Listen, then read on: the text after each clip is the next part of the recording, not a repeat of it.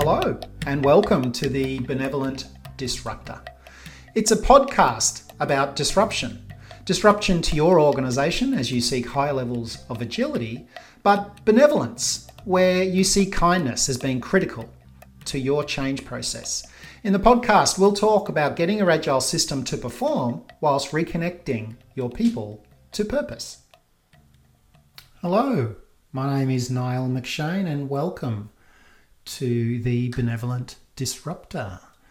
In this episode, I'm going to talk a little bit around language, around what leaders and executives need in terms of having a language to talk about agility. I'm going to talk also about principles, how as executives there are principles of how work is monitored and controlled that persist irrespective of your way of working. Lastly, I'm going to talk around behaviour and what happens when the executive starts behaving in a particular way and what that does to the rest of the organisation as they and everybody tries to figure out what this thing called Agile is for the organisation and its culture.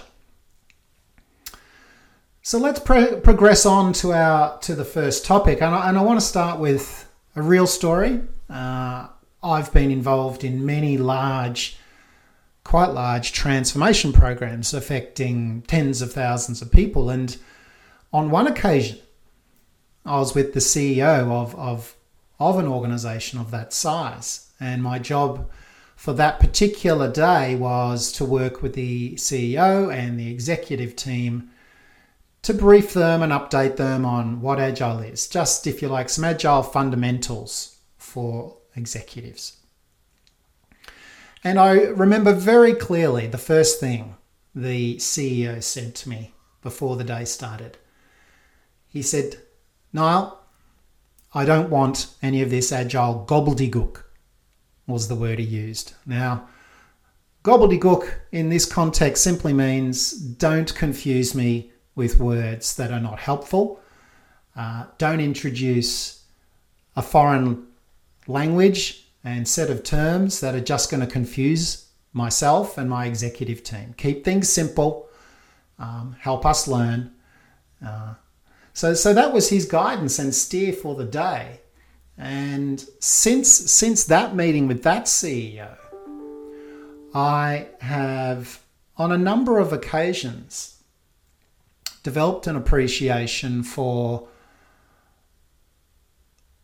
I suppose, empathy for these senior, influential executives and the experience they're going through when people such as myself come in with an entirely new way of talking about business, value, customers, delivering things.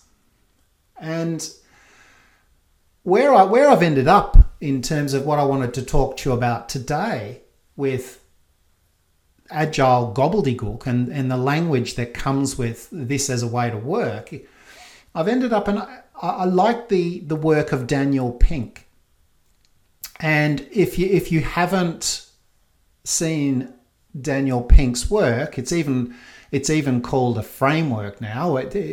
It's essentially got three components, and it talks about how we move the culture of an organisation and empower people to get on and do the job with autonomy. And it's essentially got three concepts that I'm going to just touch on here as it relates to this concept of Agile gobble-dee-gook. So autonomy, mastery, and purpose is what Daniel Pink says are the three, if you like, attributes we're aiming for in our workforce, so that we can have a high-performing organisation. People feel that they're connected to the purpose of the organisation, both personally and professionally. They can operate with autonomy and feel they're masters of their work.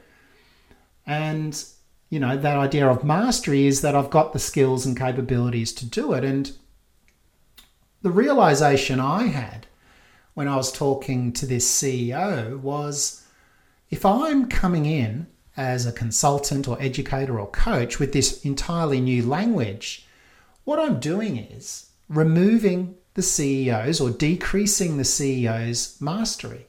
I'm essentially coming in and saying, well, all of that way that you've worked to achieve what you've achieved in your career, I'm saying that language doesn't work anymore. And you have to think about, instead of saying work packages, you're talking about epics. And instead of saying, well, what are you working on? It has to be a user story.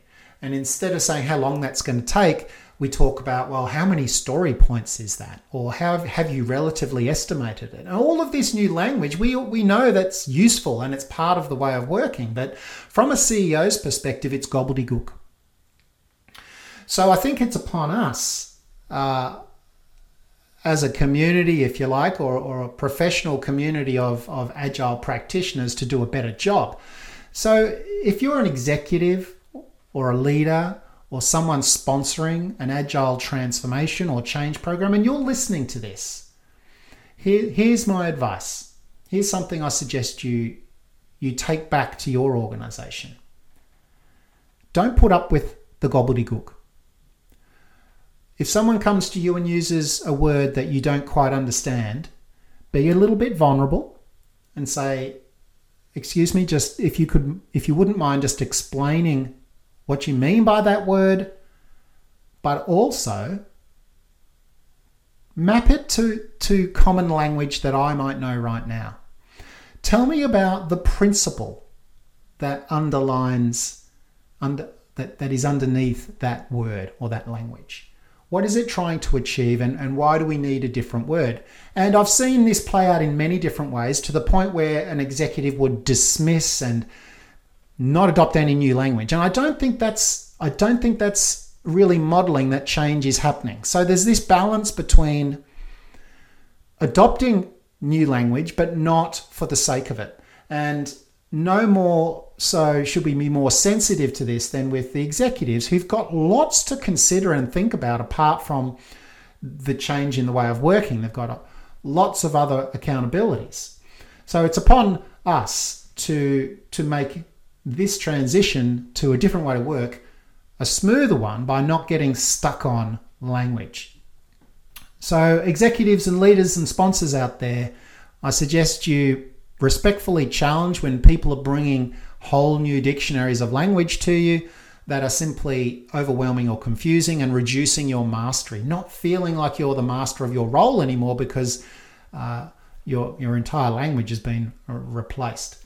So that's something to think about, and I wouldn't put up with the gobbledygook, because if you do push back and there's not really very good answers coming back, and people can't explain this language back to you in simple terms with underlying principles and pragmatic approach, then one needs to question the capability or the competency of the people asking you to change.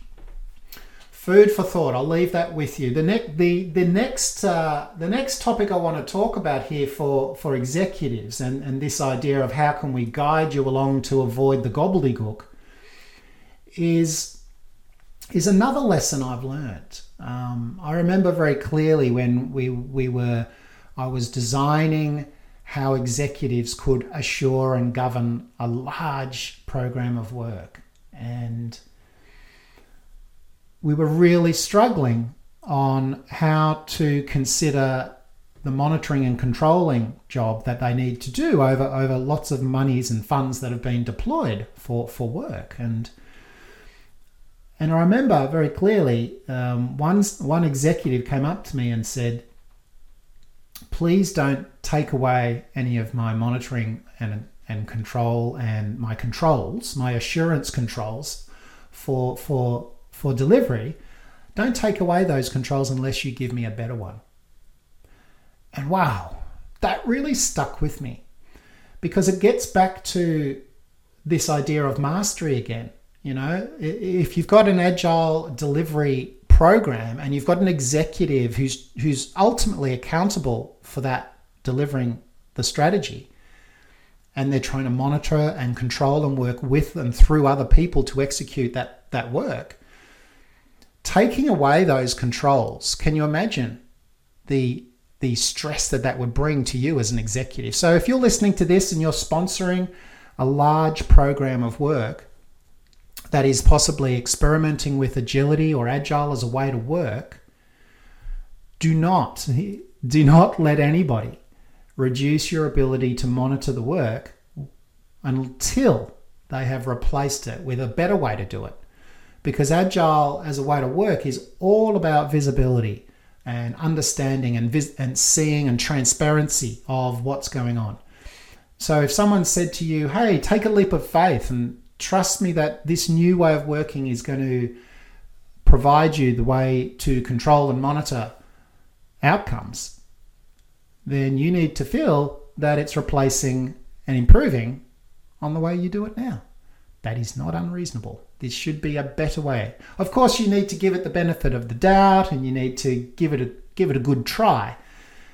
But if people are asking you to stop doing something, like having steering committees and lots of PowerPoint packs and dashboards with rich data and whatever else it is, it needs to be replaced with a different, better way to monitor, control, and assure a program of work.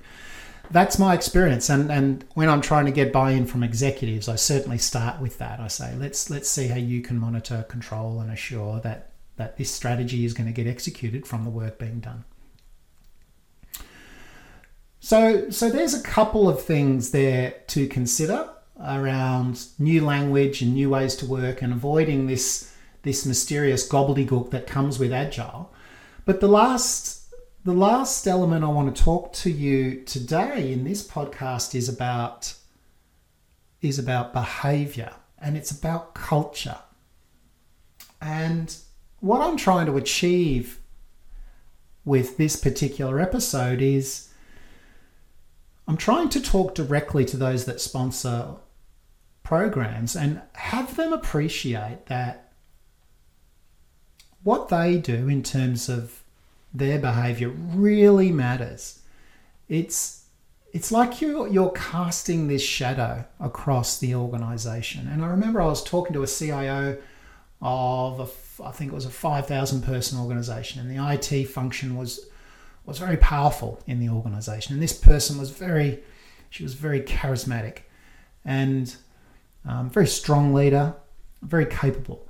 And I remember mentioning, I said, you do understand and appreciate that getting a 30-minute meeting with yourself is a very big deal for everyone trying to lead the change in the way of working. And the fact that I had this 30 minutes, I wanted her to appreciate that she cast a big shadow, and I actually used those words. What I was trying to do was ensure that leader had an appreciation for her behavior mattered. And I'm going to tell a very quick story about when I was working with a CEO and we were doing a very big program with the top 50 leaders in this organization to talk about impediments, how we solve them in the organization. So they're all huddled in groups of 8 in this massive ballroom. And we were all working on large whiteboards, talking about how to solve problems, issues, impediments to adopting better ways to work.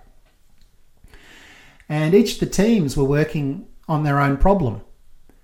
And I was standing there observing, helping one team do their work on the whiteboard. And they were highly collaborative, lots of great, rich conversation amongst the people in the room. And all of a sudden, the CEO started to wonder why. And I thought, this will be interesting. This is like a behavioral experiment. I wonder what will happen to the group's behavior as the CEO comes in to the group. So all of a sudden, the conversation became a little bit more stilted, and I was watching very closely as the person facilitating and leading the conversation, who was a business person, as they were talking, they would be recommending things, and I watched their eyes, and their eyes darted just ever so briefly across to see what the CEO was saying, doing, posture, and level of engagement in the idea that that person was sharing. And I never forget that moment. It was a real-time live example for me of the influence or the shadow a leader casts to give people permission to think more freely and to explore better ways to do things. So what's the takeaway tip here for someone who is in a position of influence, who's an executive or a leader or a sponsor of a large change program? Well, I think your job in that instance is to over-communicate that people have permission to change, to wherever you can, hold back the temptation to tell people what you think should happen, or to provide your input into what they should do. Let them have a go at working it out. Give them permission to have space to be autonomous. Back to Daniel Pink's autonomy, mastery, and purpose here. You're creating autonomy in your team for them to work it out. Jumping in and providing your input is not helping people learn. So what's interesting here is I've seen it work really, really positively when the leader defers back to the people in the room to solve the problem. So I'll leave that one with you. I do have one final tip or pointer that I want to talk to you about today, and that is about having absolute clarity on your commitment to the objective that agility is trying to achieve. So if you're the leader or sponsor, I'm saying here, absolute clarity on what you want it to look like. You don't necessarily have all the details on exactly how it will work, but think of a mental picture about the types of efficiencies and vibe and culture and the level of rigor on understanding, monitoring and controlling the work. So you want to know, why are you moving your way of working towards Agile or adopting agility practices? Be really, really clear on what you want that outcome to be. I've talked in a previous episode about it should not just be about taking cost out of the business, although there may be productivity benefits. It should be something about serving better, whoever you serve as an organization. It should be about creating an employee environment where you are the place to go and do work because of the culture you've created. So getting things done for customers and really engaging your workforce. They're great reasons to think about agility, but it must require real change. So as the leader, having a clear vision of what that change may look like and then sticking with that, I think is so important nowadays. And the reason is, if as the sponsor, leader or executive of a change to the way of working, if you have doubts, that's the shadow you cast. Everybody sees and feels that doubt. If you're clear and confident and are very direct in saying, here's why we're doing this and here's what the vision looks like, people will pick up on that energy and that certainty, and they will be committed to the change. The moment you're wavering, it's amplified by an order of magnitude. The eyes start darting across in the conversations and the meetings to check with the CEO. Are we serious about this change? I'm just checking. And it's very subtle.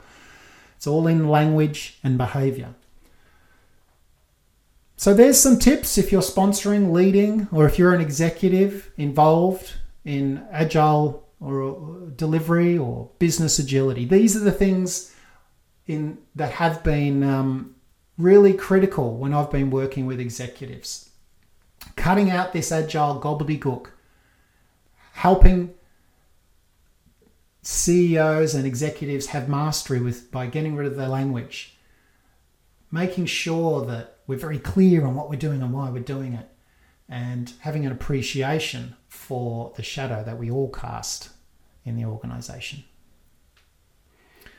That's it for today's Agile Executive Guide to getting rid of gobble-dee-gook. Hopefully it was useful. My name is Niall McShane.